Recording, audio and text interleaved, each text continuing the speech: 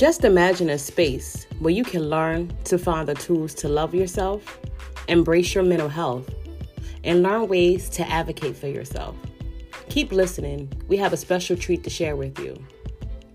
Hey, fellow mermaids, and welcome to the Black Mermaid Podcast, where we discuss mental health disparities that directly affect Black women. I'm your host, Emma Adeshita, and I am a resiliency expert and mental health advocate. I am so excited to be here this month. Man, I missed you guys. This month we're talking about owning the challenges of living with mental health. We got a couple of things we're going to cover today. We're going to talk about parenting. We'll talk about weight gain and medication management. We'll talk about therapy and some therapeutic tools. And last but not least, we'll talk about relationships, the good, the bad, and the ugly. Welcome. This month we are talking about owning the challenges of living with mental health. I'm so excited to talk about this topic because for a few reasons, it's something we all do every day. I'm so glad that they're starting to normalize. Matter of fact, that's not even accurate. I'm so excited that they're starting to embrace what mental health is. Because for years, I'm thinking, where was all of this at when I was 12 years old back in 97 and people were calling me crazy? You know, it's something I've struggled with my whole life, but I realized that as you grow, as you embrace, as you heal, you learn to accept yourself and everything that comes with it. Everything that comes with it. So that's why this month we're definitely going to be talking about how to own that shit. And owning it may look different for you. It may look different for me. And it may look different for the next person that's sitting next to you. But the reality of it is we have to walk in confidence. We got to believe in ourselves. And at the end of the day, we have to continue to push forward no matter how hard it gets.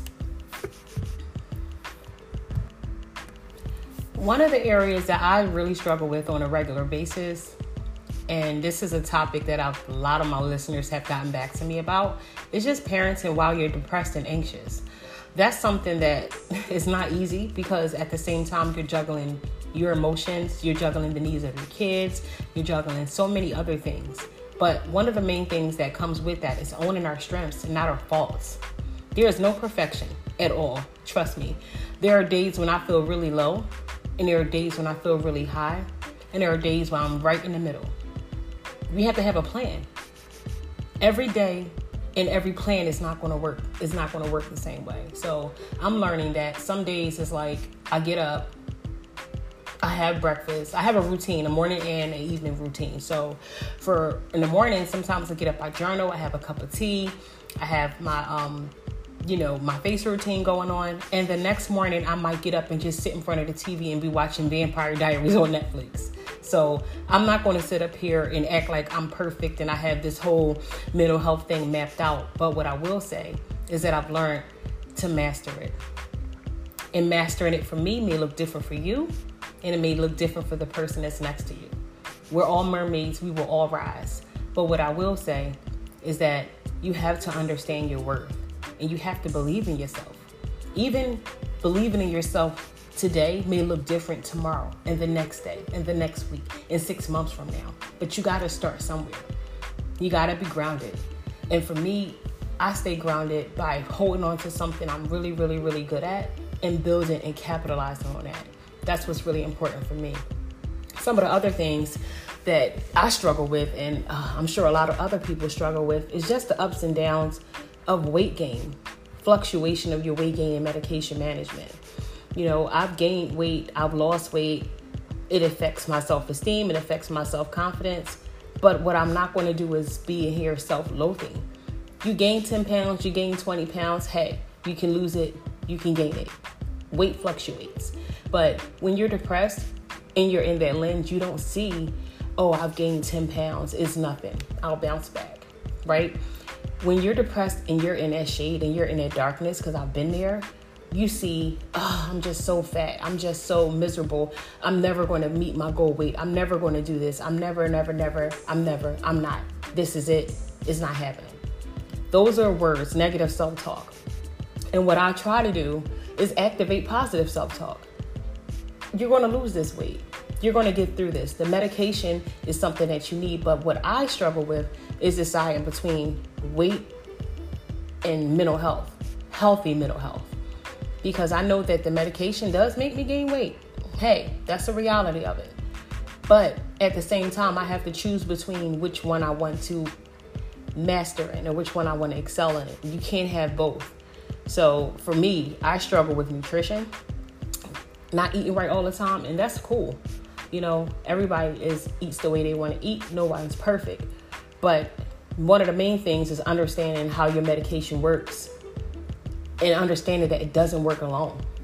Sometimes you may have to eat healthier, work out, take showers laying down as I do every day. I don't stand up and shower. I lay down and sit and let the water hit me. It's something about like healing properties of water. It's something about it. And then you also have to figure out, like, are you deciding between your mental health or your weight loss journey? And one thing I try to do is to try to make nutrition a part of my therapeutic coping system and making healthy choices as much as I can. No, like I say, nobody's perfect. Making them as much as I can, as often as I can. I'm in therapy. I'm also in group therapy. I go to the gym. I have a podcast. I'm working. I have my children. I have all of these things in front of me, amazing things in front of me. But at the end of the day, I still struggle with my mental health. That's something that, boom, it happens, Some of the other tools that I've been using also is like just having different exercise routines, movement, including dance. Sometimes I personally like to rest and I like to sleep a lot, and I love to take naps. Relaxation for me allows me to be in my deepest thoughts. My most creative moments happen when I am in the shower. So I love to take showers. I love to sit in the water. I love to think. Also right now, I'm in group therapy. I mentioned that earlier because it is important to know that you have to understand your limits. You got to understand when you need help and when enough is not enough or when enough is enough. For me, I knew individual therapy wasn't enough. I needed something more. Group therapy offered that for me. Also, I did EDMR, which is a trauma-based therapy that works on self-reflection, and it helps you to tap into the current moment to help build the strength and the resilience from a really traumatic situation to a current situation you're trying to push through. I've been doing that, I would say, like the last 4 months with my therapist, and it's really helpful. The other thing that a lot of people don't really talk about is how mental health and the challenges that come with it affect relationships, the good, the bad, and the ugly. Being in toxic and emotional abusive relationships affects your mental health.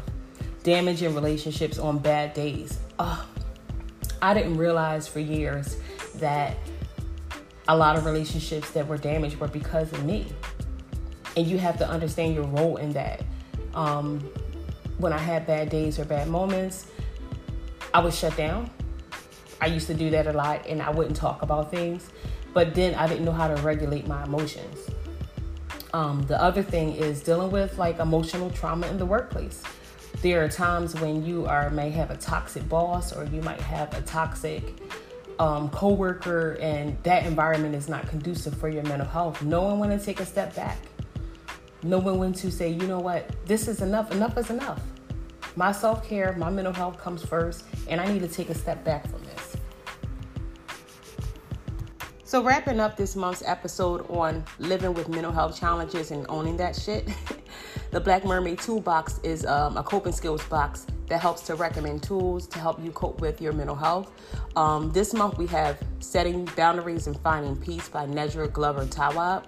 That book is awesome. It's learning and helping me to learn how to set boundaries in my personal and professional life. Also, join a social circle like a book club, such as I did. That's how I found out about the book.